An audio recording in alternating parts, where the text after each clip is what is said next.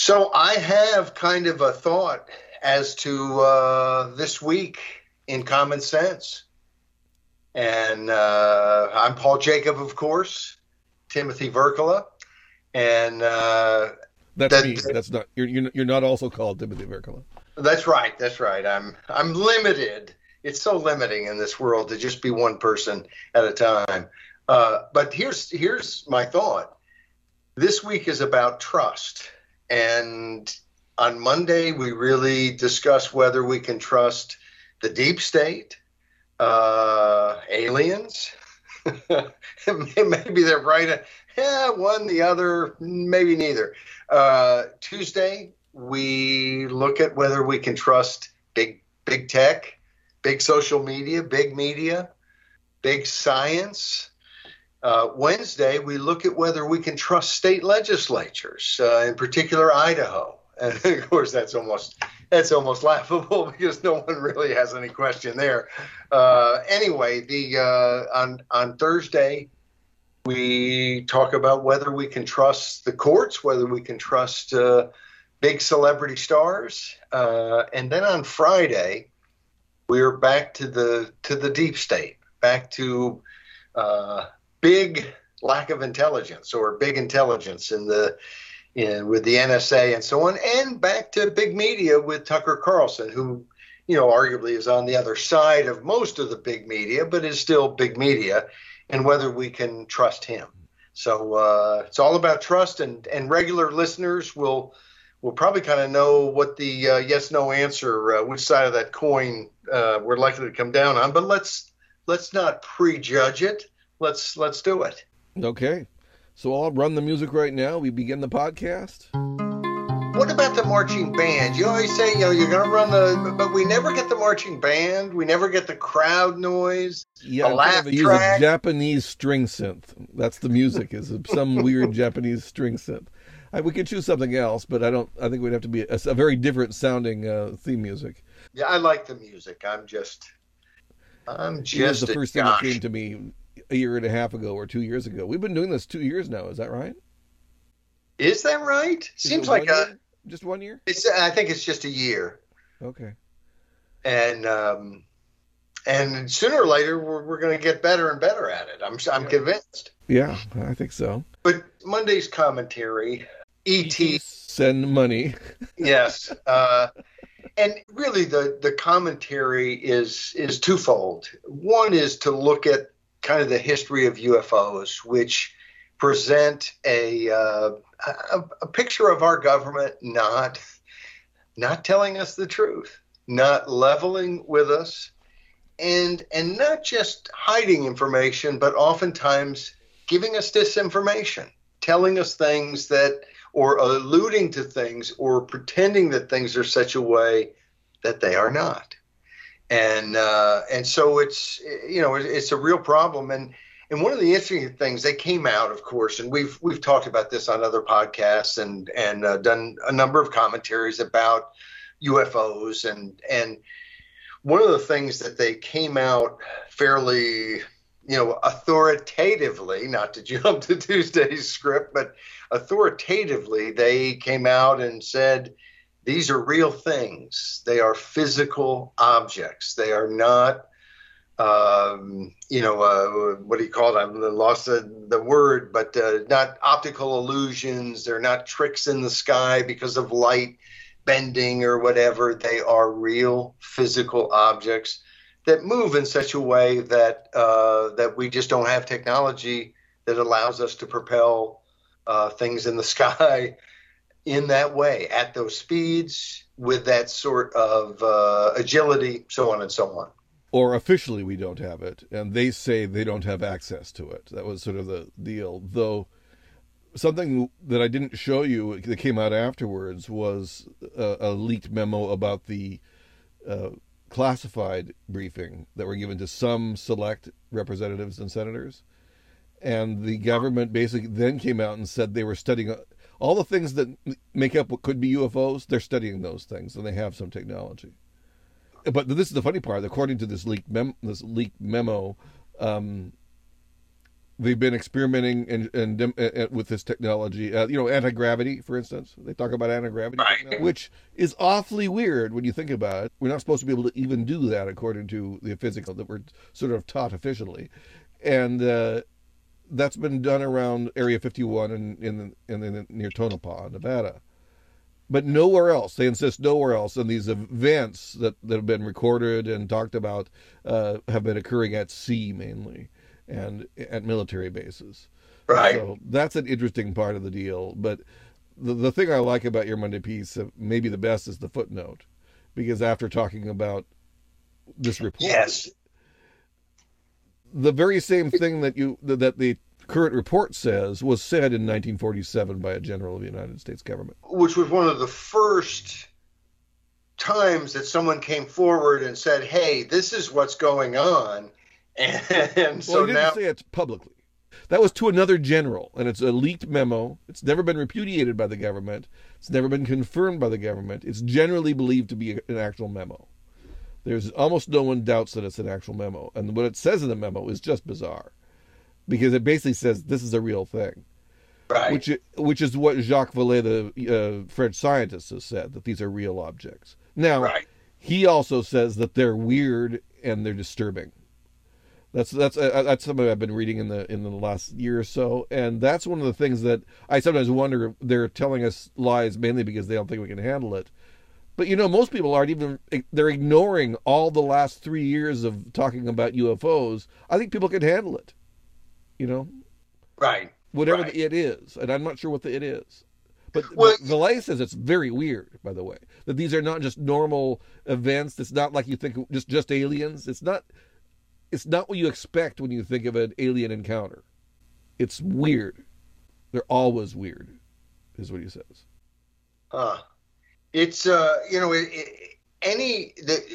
of the problem is any scenario that you think of. Okay, this isn't aliens. It's that somebody has this technology, our government, another government. Well, that doesn't quite make sense, because you'd think they'd want to show their advantage to take advantage. And then, of course, if our government has it and is keeping it secret, I don't really like that so much either. If it is aliens, that's pretty scary. I mean, maybe they're nice aliens like E.T., but maybe they're not. Maybe they're the aliens from Independence Day, and those weren't very nice aliens at all. So it is a little bit scary. I think the other part of Monday's script, Monday's commentary, was the ending. And to bring us all back to the cold, hard reality of Washington, which is that the main thrust of this report was, we need more money. We need more money to look into this. And we need money maybe to get back to the Pentagon, and we need money anyway, they always need money. So that tells you that, at least in some ways, life is normal. Yeah, that's very, very much the case. I should mention that this week we've had 2 cases where the thought of the day sort of linked to the article. And for this article, I did put a long section of the Twining memo as the thought. Yes, and it's very interesting. And folks can go and see that. It was one of those things, most of these commentaries are 250, 300 words. So we have to kind of boil it down. And of course, that quote's probably 100 or 150 words alone. But this is fascinating stuff. And it is interesting to know that what our government just told us is something that we can see somebody was saying in 1947. So tells you something. Yeah, that's progress. We've caught up to 1947. The government has caught up to 1947. That's right. Well, I don't know about that. I'm sure there's a few things that happened before 47 they still haven't told us. But, Tuesday, speaking of authorities, we had authoritative. And that is because about a week ago, I learned. I caught a little snippet of Tucker Carlson, and he was talking about a report in the National Pulse that talked about Google having censored and actually I should back that up. What he was talking about is somebody with Google who made a comment at a conference. What the Pulse was talking about was that we know that basically they came out and showed that we know that Daszak had funneled money and basically, you know, if you look through, and one of the things we did in this commentary, and we'll get to the Google thing last, actually, because that's the way we did it in the commentary. And part of the reason we did it that way in the commentary was to just walk people through what happened in terms of authorities and COVID-19. And by authorities, we're really talking about, here, big science and the big media. And then, of course, big tech, which is the social media. But they hid and lied and tricked and fooled and did diversionary tactics to hide the truth from the American people. And we just walked through it. It started out with the World Health Organization buying into ridiculous things said by China, that there was no human-to-human transmission. Now, this was weeks after Taiwanese spies, they weren't necessarily spies, but in other words, Taiwanese in China had seen one of the things that they focus on is social media. And when they see somebody, saying something and other people arguing that's not so, they kind of pick up on it because they understand how the social media, the bamboo curtain, the firewall, the great Chinese firewall on the internet blocks what people are saying. So they were telling people early on. That's one reason we know how the Chinese were lying about what was happening. And the World Health Organization was right there with them to help them tell that lie. So that's the big government in China, and that's the big science worldwide lying to us. But of course, that wasn't enough. Big tech had to help them by censoring opinions. As we recall, all kinds of doctors who said things that big science didn't like were censored on YouTube. And of course, if you're trying to get a message out in this pandemic, YouTube's a pretty good place to do it. Doctors talking face to face with people. A lot of Americans don't read long science journal, medical journal articles all the time. And so that's a way that you could communicate and people could discuss and we could learn. But no, the CEO, and of course we talked about it at the time. This was a year ago. In fact, more than a year ago. Susan Wojcicki, I think that's not even close to her name, but as close as I'm going to get, I think. But she is the CEO of YouTube. And she basically came out and said, I'll just quote it, anything that would go against World Health Organization recommendations would be a violation of our policy and that's the end of her quote, meaning it'd be banned. You can't say it. They'll shut it down. So then we go on and we realize that you had the most prestigious, arguably the most prestigious medical journal in the world print a letter by some of the most prestigious scientists in the world saying that this lab leak is all a big conspiracy theory. There's no evidence for that. There's all kinds of evidence, and every good scientist believes and prays to the God of science that basically this came from animals. And of course, this was also designed to say, hey, we trust the Chinese scientists. And let me tell you a little secret. I trust the Chinese scientists too. But I know what they know, which is that the CCP, the Chinazis, they have ways to convince scientists who are good, decent, wonderful people to lie so that they and their family aren't tortured or killed or imprisoned or beaten. So, this is silliness. This is gaslighting themselves or gaslighting us. Either way, gaslighting everybody. It's a big problem. So that's out there. And what happens? Of course, big media runs with it as absolute truth. And anyone who says anything else is talking about some debunked conspiracy theory. This is for over a year. And of course, I point out in this the obvious, which is why?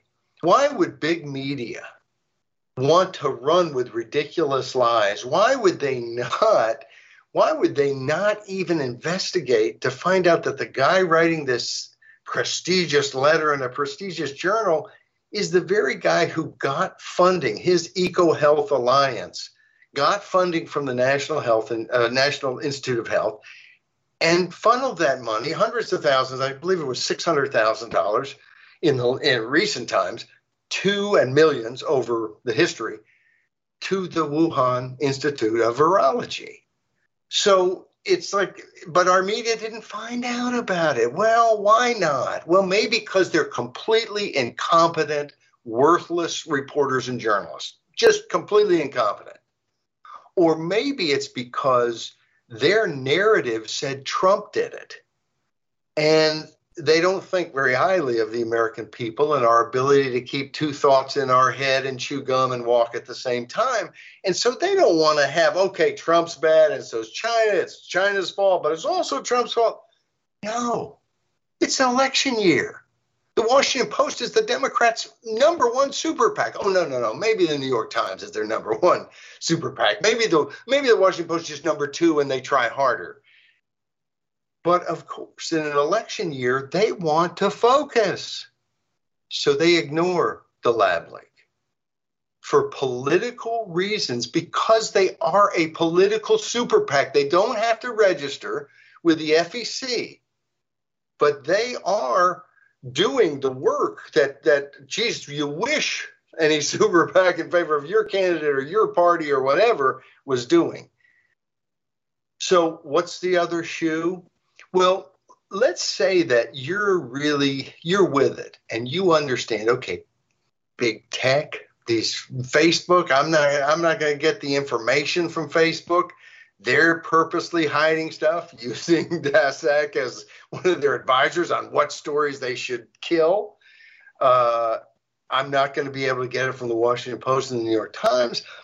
Big science isn't going to tell me the truth. I'm just going to Google until I find enough stories that will give me the truth, except we find out that David Feinberg, Dr. David Feinberg, who's the head of Google Health, was at a conference and was asked a question about blocking users from information on the virus's origin. And he owns up to the fact that, yes, indeed, they blocked that information from us. And he argued that Google did not want to, quote, lead people down pathways that we would not find to be authoritative information, end quote. So all of these authorities are deciding for us. We don't need the information. We cannot have it. We can't Google it. We can't talk about it with our friends on social media after they've sucked us in and taken all the pictures of our grandkids. We aren't going to be able to find out from any of our media people who are constantly digging to give us information, but only the information that serves their interests. And it's just, but what we get then is not authoritative information, because they won't give us that, but they will give us authoritative disinformation. And that's what we've been getting from all of these authorities who are not, it's not like they're strangers. we so often, and we've had a number of different commentaries about it. But a lot of times what people will argue back is these are private, Google, Facebook, all these folks are private. They are in bed with the government. They are being purposely intimidated by members of Congress who haul them before committees, who write laws that specifically deal with how their businesses will be run. You don't think there's any control, any influence that comes with that kind of power? And then, of course, that doesn't even count the billions, maybe trillions, that has been transferred to do different programs, Google or Facebook or others. They all have government contracts. This is a really, it's happening. You see it happening on all kinds of different things.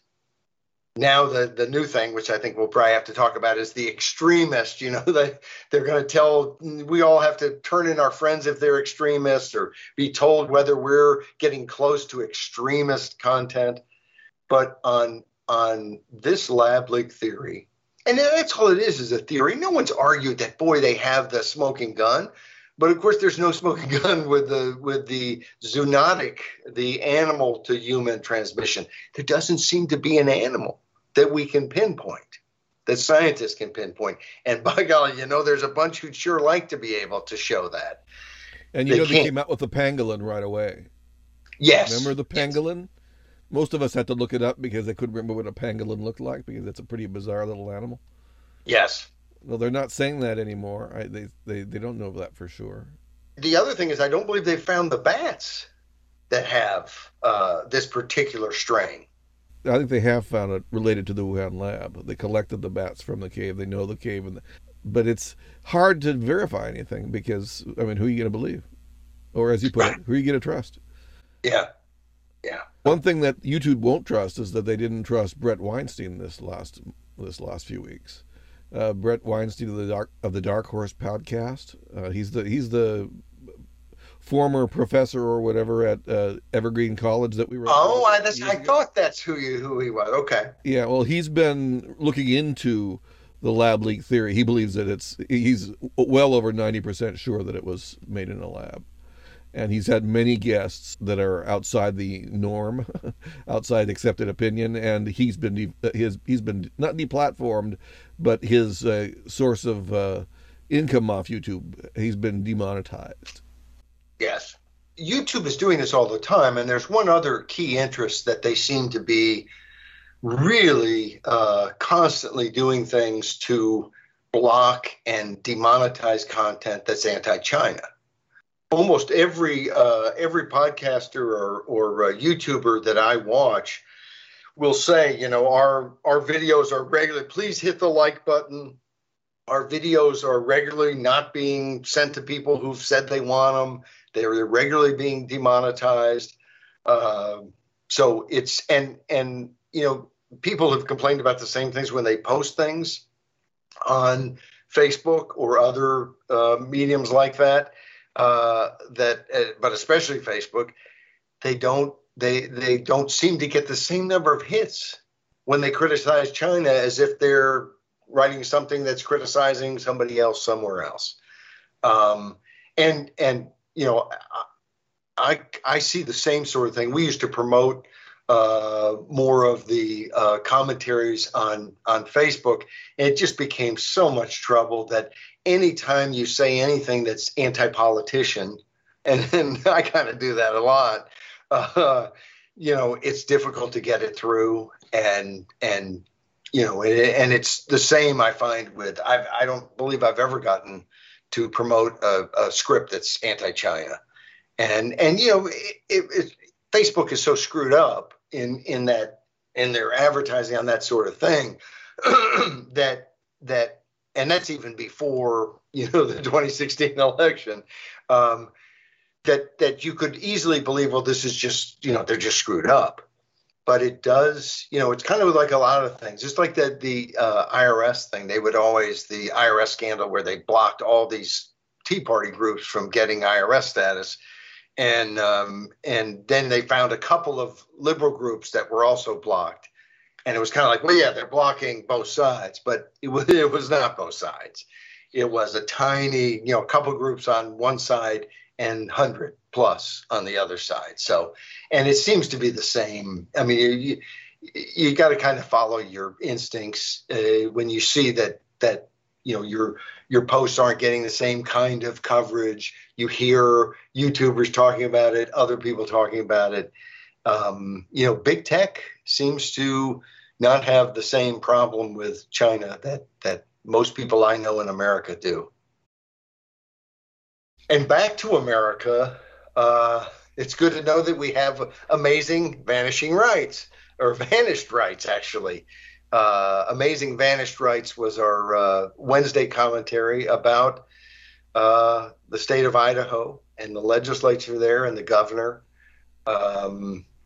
I have not worked petitions in Idaho in over a decade, but it's a very, very difficult state. And when we were doing term limits there, of course, they constantly were looking for new ways to, try to repeal the term limits, which they did at one point, and also just to ruin the process so that we couldn't come back to reset the term limits.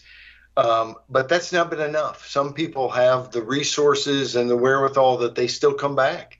And so the legislature wants to stop that. And there's a new kind of, I think Republicans and libertarians, conservatives have oftentimes not appreciated democracy. And as I often say, for people who want to think that, democracy is voting on everything all the time, none of the people I know, even on the left, who talk about democracy, I shouldn't say none, because there are a couple of lunatics, but other than them, everybody realizes you have to have protection from the majority, and you have to have minority rights, which are individual rights. That's the ultimate minority. And we argue about that. It doesn't mean some places they aren't going to say certain things that we think are rights aren't rights. A lot of the world doesn't provide the same sort of rights. Gay marriage is something that, you have a few, mostly in the West. You have very few countries in Africa or Asia who allow that or who would see that as part of people's rights. So we grow in that sort of thing. But here's the thing in Idaho, and really I took this off of a column that somebody wrote that I thought was really strong, talking about, wait a second, and quoting some of the people with Reclaim Idaho who have challenged this law in court. What they did in Idaho, you had to get 6% of the registered voters in 18 of 35 Senate districts. Very, very difficult. It turns out to be 16 petition drives, and you have to succeed in every one or you're finished. So that takes a little extra, and then it means going throughout the state. They changed that to 35 of 35. So you got to get every single one. So that is 35 petition drives. If you're successful in 34 out of 35, you lose. Makes it extremely difficult. But of course, the language in the Constitution of the state of Idaho, and in almost every state, especially that has the initiative of a referendum, but even in the other states, they talk about all the power being with the people. Well, is that just BS? I mean, is that just a throwaway line that nobody really believes?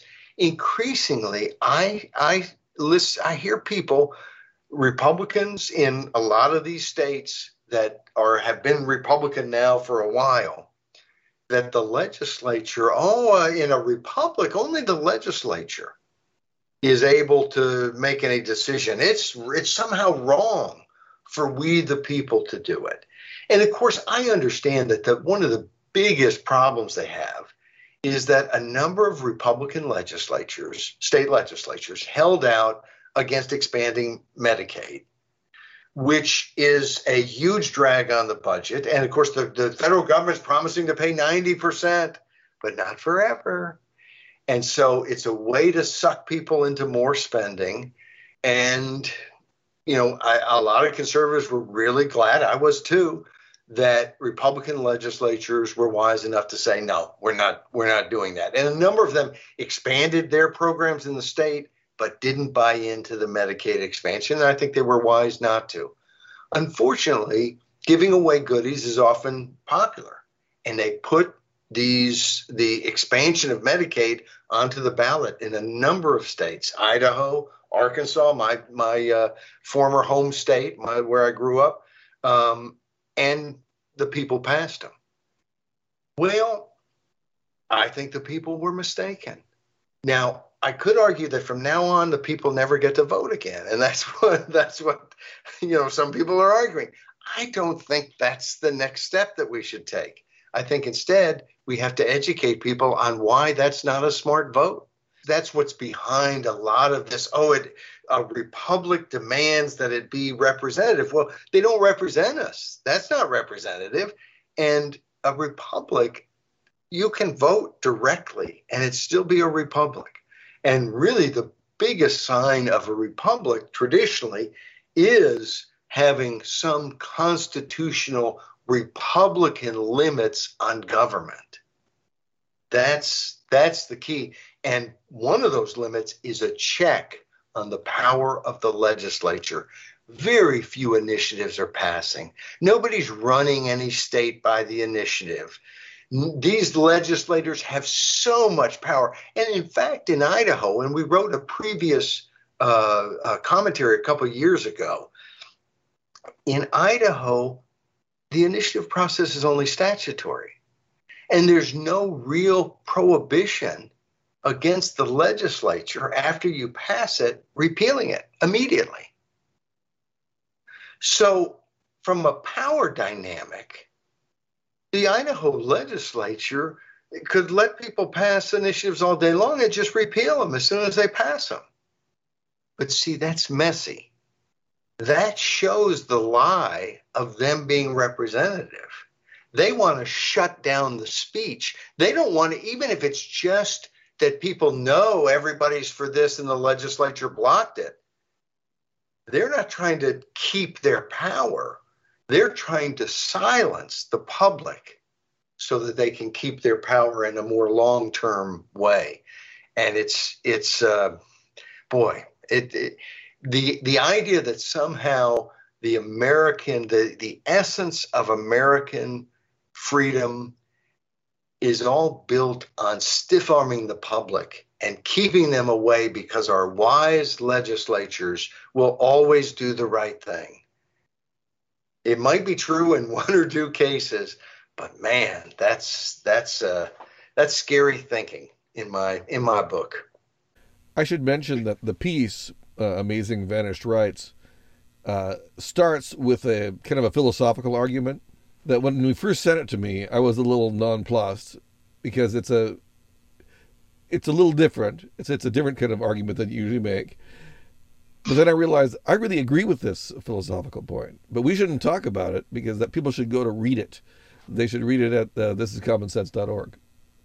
Yes, Amazing Vanished Rights at thisiscommonsense.org. And so let's go on to the stars. A little fun here, a little lighthearted slavery. Yeah, I'm looking at it. Well, it's funny because, I always see celebrity news as kind of not really news. And, just because I'm not so interested. But of course, we've got two stories that we put together. Bill Cosby being released from prison after 3 years, convicted of, the aggravated indecent assault. The whole trial was he was drugging women and having sex with them, which seems to me to be rape. But of course, it's difficult to prove that. And here's something that they did get a jury to say you're guilty on. And it looks as though, from a legal standpoint, the prosecutor had made certain commitments. The judges come back and say, wait a second, this shouldn't have been entered in. And in fact, the whole case is something that the prosecutor's office should not have brought under the law. I don't think that they were suggesting in any way, shape, or form that Bill Cosby's innocent. And of course, he tweeted something out about he's always maintained his innocence. And I'm thinking, there's a lot of people who've always maintained their innocence, and we don't necessarily believe them. But anyway, that really was not the point of the piece, because my read of that situation is, one, I haven't read very much about it because it's not really something that I think it affects everybody. It's a celebrity who did things that appear to me to be very bad, and I think he is guilty from what little I've heard. But boy, I sure wouldn't want to be on a jury with what I know and making any decision because I don't know enough. And my sense is legally it was the right decision, but reality-wise, the jury was right that he was guilty of that crime. And those are two different questions sometimes, unfortunately. As we say in the piece, sometimes the guilty go free. But the Princess of Pop is not free. And the whole conservatorship of Britney Spears has been in the news. And it just seems, she's kind of, I don't know if you've ever seen an interview with her. She's not someone who you're wowed by their intellectual or, acumen, their economic acumen, she's a singer and a dancer, and she seems to be awfully good at that, and has made quite a living.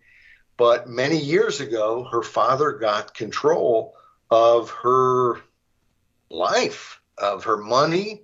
She's worth, I guess, $60 million. She gets $2,000 a week, which ain't bad. But hey, if I made $60 million and someone was saying, "Hey, I'll give you $2,000 a week," I'd say, "Hey, wait, that's my money." Now, after we wrote this, and after I guess this has been out some, I've heard people talk about the fact that her attorney, court-appointed attorney, and her before this, I don't think she was going to draft up the papers herself, but that they haven't actually filed something to end the conservatorship.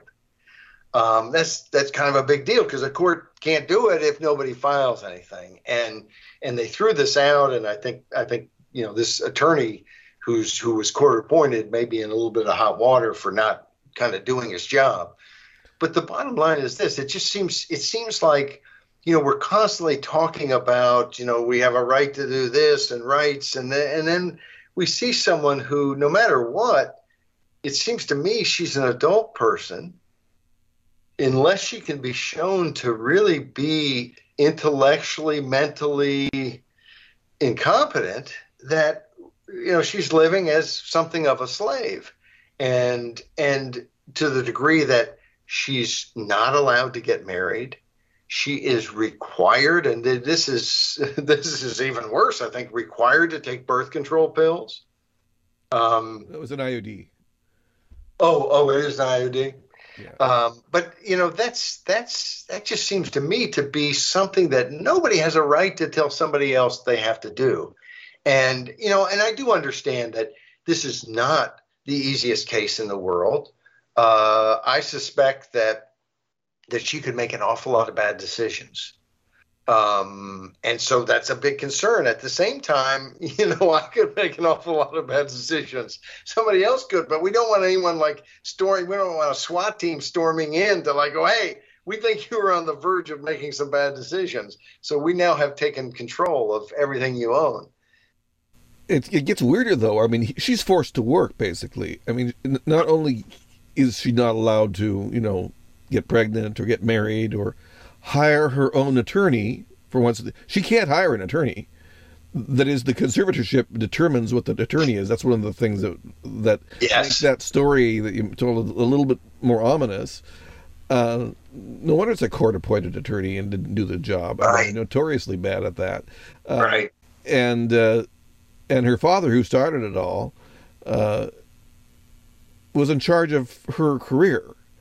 She wasn't allowed to fail, in a sense. I mean, she might have failed after 2008 when her last big hit was, I think, or something like that. Right. I mean, she might have. She might have gone in a drunken stupor. I don't know what she was up to when she was apparently failing, but it's just so weird to have somebody else control of your career and directing it, and you're forced to work, and they get lots of money from it. Right. Right. I mean, this is a really strange story. I mean, my interest in Britney Spears beyond that is like almost zero. I love music, but I don't really love music. That's not your top genre? No, it's probably one of my least favorite genre. It's above rap in all of hip hop, but it's still pretty low on my. You know, I like the genre of rap and hip hop, but I've only found like 2 or 3 songs within the genre that I like. Oh, I'm with you on that. I think that's funny because it's like, you know, if someone said, well, do you like rap? I'd probably say no, but it's not really true. The actual style I kind of do really like. I think it's neat. I think it's fun. But and I've been told by people who've done it some that one of the reasons they use so many bad words is because you got to keep this like pacing up. And so you need words to throw in sometimes. Well, what's going to be any more exciting than just throwing in the F word and the S word and the B word and so anyway, it's funny that there are some hip hop songs I like and some rap songs I like, but it's like I can't even really go. I surf all the time trying to find new music. I can't surf those songs to find new music. No. After a couple songs where they're saying things that I find fairly disturbing, I've become disinterested in further investigation. I think it's stylistically gotten better over the years, but the repellent nature of the lyrics is hard for me. But one of my favorite movies is imbued with rap, and it's made and it's by the RCA. I think it's Ghost Dog, The Way of the Samurai. One of my favorite movies of all time. It's a weird Jim Jarmusch film that's starring Forrest Whitaker. Have you ever seen it? I haven't. Forrest Whitaker's a very interesting actor. Oh, he the greatest lazy eye in cinema. And I really do like the movie, and it's a really interesting, laid-back crime movie. You got to tell me the name of the movie again so I can write it down. It's Ghost Dog, Way of the Samurai. I believe it's on Criterion Channel right now.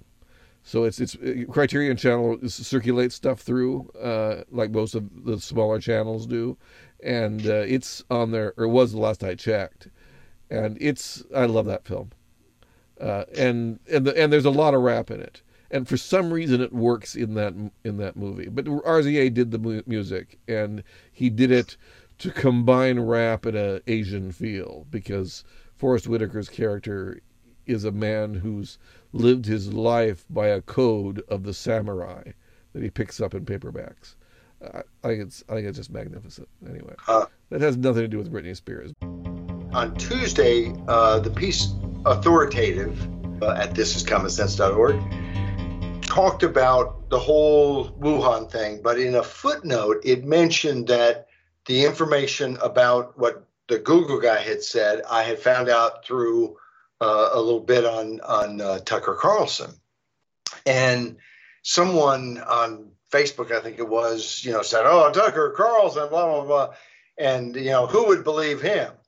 And it's interesting. Our Trust the Spies, Friday's piece, is about Tucker Carlson coming out and saying the NSA is reading my emails and my texts, and that someone had contacted them, their show, him personally, or the show somehow had gotten to him and supposedly this is a government official. They've checked it out. It's believable, although a lot of people don't believe Tucker. And I'm not sure I believe him too much here, because he comes out and says this, and then the NSA comes out and says, what were their exact words? This allegation is untrue, which seems to me to be clear enough. This allegation is untrue. Sounds like they denied it. Well, he comes out and says, that they didn't deny it. Well, I have a real job, at least most of the time, and so I don't have the ability to like just read and watch TV all the time, and so I hadn't heard anything. So he comes out the next day and he says, they issued a denial that's no denial at all, and he quoted from their denial, and what he quoted was very legalistic stuff that just struck me as not much of a denial either. I found a quote from Matt Gaetz, the congressman from Florida, saying this denial is no real denial. Then I read the actual denial, and in there they quote part of what Tucker said, and they say this allegation is untrue. Those are the exact words they say. Now that's a denial. I just fell off the turnip truck, but let me tell you, that's a denial. So it's sad that, you can say, look, I have good information. I don't believe your denial. And that was the point that I'm trying to make in this piece, is that, we don't necessarily believe Tucker. Maybe he got hoodwinked. Maybe he's innocent. Somebody called and punked him. They said they were from the NSA. Maybe he's just made it up. But he's saying it, and the NSA is saying it's not so. And who do you believe? Well, I know that when the director of national intelligence was before Congress in 2013 and was asked by Senator Ron Wyden, does the NSA collect any data at all on millions of Americans? And Clapper lied and said no, not wittingly, meaning only by accident. But that was a lie. And it wasn't a tiny lie. It wasn't that 2 or 3 times somebody grabbed some information that they weren't supposed to grab. It's that they were sweeping up every bank record, every email we'd sent, every phone call we'd ever made. And I happen to think they've got recordings of those phone calls. But maybe not. Maybe they just have every phone call we made. But of course, Joe Biden in 2006 pointed out, if they've got every phone call you made, they can pretty much figure out what you're up to. And he went on to say, are we going to trust the president and vice president of the United States that they're doing the right thing? Don't count me in on that. So first of all, let me just say that once upon a time, Joe Biden had some sense going on in his head, because he looks at this and goes, hey, come on, give me a break. You can't let the president and the vice president of the United States grab stuff on everybody and say, oh, we're going to be good with it, or the intelligence agencies or the deep state, whatever you want to call them. You can't allow them to do that. And of course, they've lied before. So Tucker Carlson says in his piece on this, quote, the NSA does routinely spy on Americans. It won't call it spying. That's exactly what it is. Millions of Americans, not just a couple. And sometimes it does it for political reasons. And everyone knows this. Everyone. And of course, we kind of debated how to end this piece, but I ended by saying, but many still deny it. And of course, I was somewhat concerned that people might think that I'm saying Tucker's right, the NSA. I don't know what happened in this case, but Tucker's right about this general thrust that they've done it before. Is there any reason to believe they won't do it again? They didn't have any authorization before. There's nothing in the law that said they could do this. In fact, it seemed to say they couldn't, and they just expanded it to be able to do it whenever they felt like. And other people I know have sometimes said, well, okay, they grab all this info, but can they really, can they churn it around and manipulate it and so on to really go after everybody? Well, not everybody. just people who are political threats. So this is serious stuff. And interestingly enough, in doing this piece, you told me, boy, this is just, our thought of the day is like, and I don't know if you had planned to do it the same day or when we were going to do that thought, but it just, what a great thought. And we should put this up on the screen, but it's Elena. I haven't actually said her name out loud. Gorakova. I thought it was actually a Solzhenitsyn quote. It came to me a few months ago as something that Alexander Solzhenitsyn said. And maybe he did somewhere, but I couldn't find him saying it. What I found was Elena Gorakova saying it. Well, of course, if you look online long enough, Abraham Lincoln has said it at one time or another. But the line is good. It's the rules are simple, describing the rules in the Soviet Union. This is a memoir about the Soviet Union. They lie to us. We know they're lying. They know we know they're lying, but they keep lying anyway. And we keep pretending to believe them. That's a corrupt and dangerous society where you have that going on. And I think that's what's happening in America. Yeah. It's, one of the things I find interesting about this, too, is that when Snowden's, and of course Snowden just turned 36 or 37. I hope he's not going to be in Russia forever and gets to come home. He should. Excuse me. He should be pardoned. And if you can see in my background, if go to thisiscommonsense.org and you can find our Edward Snowden poster. One will look great on your wall. But now I'm going to lose my train of thought as to where I was headed with Mr. Snowden on this. Well, I don't know where you were going. Okay. I know. I do now. Remember where I was going.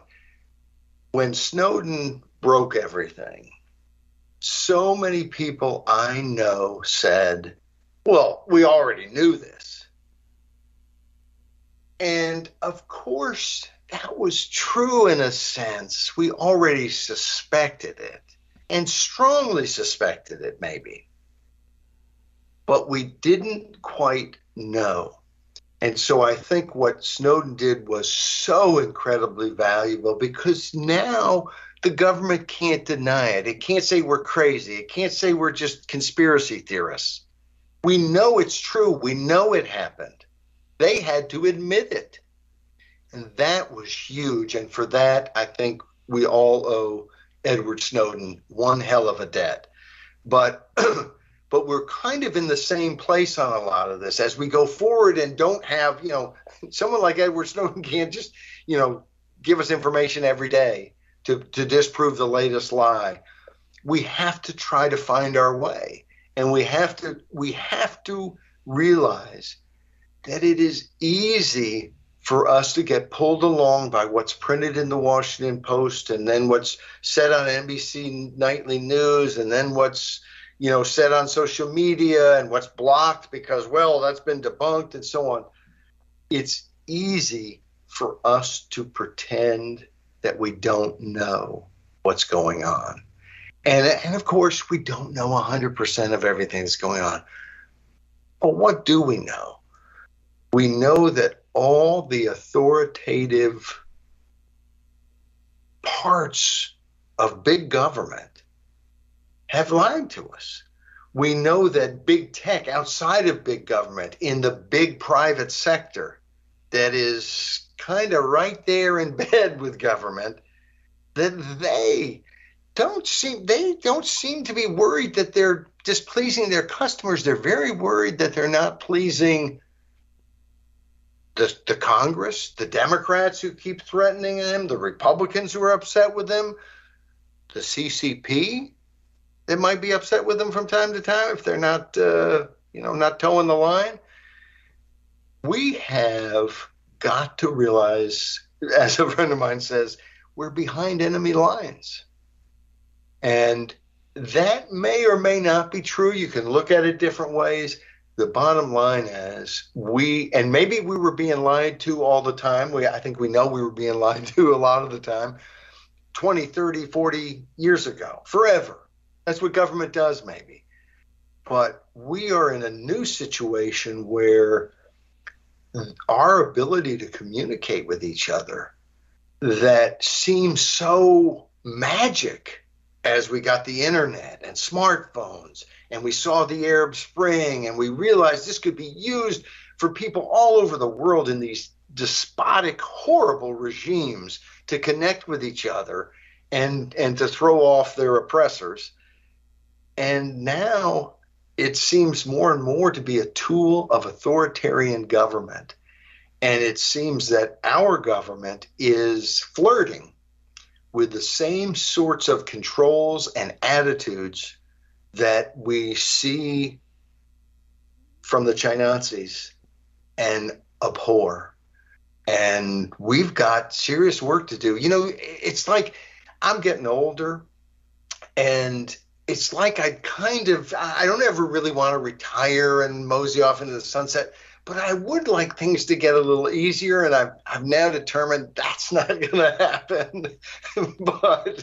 but I'd like to leave this realm feeling like there's a chance for freedom.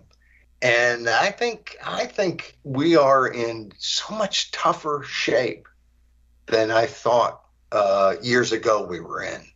And I think we got a lot of work to do, which is good, because I didn't want in the next 10, 20 years, didn't want to run out of stuff to do. Well, there's the bright side. You can't retire. That's the good news. Well, we're retiring from this podcast, and we should say something about, again, thisiscommonsense.org. That's where you can find the pieces that you write 5 days a week. You can get them on PDFs. You can share them on PDFs. There's more besides just what you write. There's this podcast on the weekend. We're going to have a special podcast coming up probably early in the week, next week. So there are things to do at thisiscommonsense.org.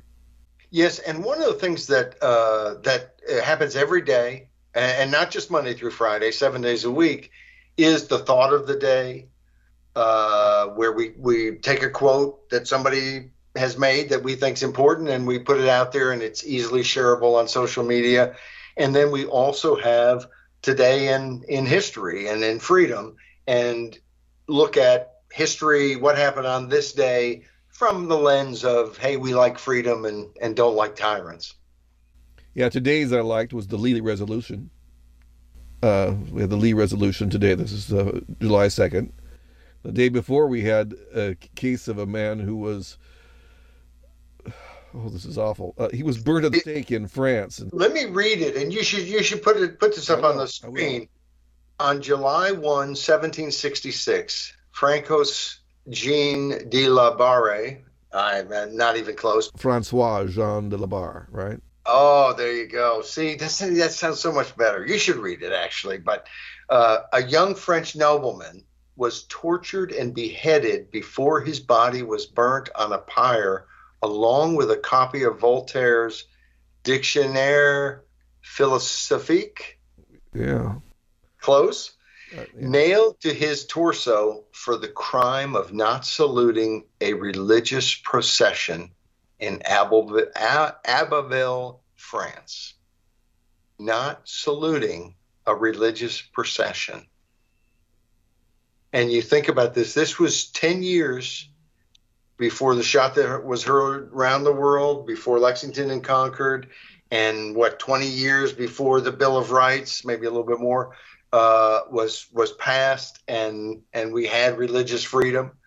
But my goodness, and you think of the French Revolution, and you think of how violent and terrible it was in the aftermath. Well, things like this happen, and you can kind of see why, it again, it's like, and I think we mistake the level of violence that was part of the American Revolution. A third of the people in the country left after the revolution. In other words, they didn't feel safe and golly gee whiz, this is a wonderful place anymore. The Tories tended to leave. So these revolutions and so on are not always pretty. But wow. That tyranny wasn't pretty either. There was the Ancien regime was quite nasty, and that it had to go, and it did go. And the early days of the revolution weren't as bad as the later days. I actually have a theory about that. I've written about this. Is that I have the theory that I think we kind of know why the revolution really went and spiraled out of control, and it's something that we're going to be experiencing very closely ourselves very soon. It was inflation. It was the assignat inflation that really ruined the French Revolution, I think, because at that point it destroyed the moral capital as along with the actual capital of the masses, because the people who are most hurt by inflation are the poor. And the poor became part of the nasty revolution and demanding all these executions, and just got really ugly. And I think it was just the assignat revolution, inflation. And that's my theory. I've never heard anyone say it, and maybe I'm wrong, but and maybe when I read the Will and Ariel grant, I'll find out that there's a better explanation. And of course, I'm sure there's a myriad of reasons why something like that happened. I didn't think it could have happened without the inflation. It's kind of ugly in the sense that sometimes, you have to push a government, but the more you push them, the more vicious they are. And in essence, the closer you get to change, the more vicious they are. So it's, and then if they're vicious enough, as it's overturned, there's kind of reciprocal viciousness. So, yeah, that's one of the things we're witnessing now is hopefully those are fireworks outside and not gunshots, but okay, yeah, well, we are approaching July 4th. Yes, no, I'm sure it's or they've taken out most of the neighborhood. I really like my neighborhood. Happy Independence Day to everyone, July 4th, but I really think we should call it Independence Day and maybe appreciate being independent individually and as a country.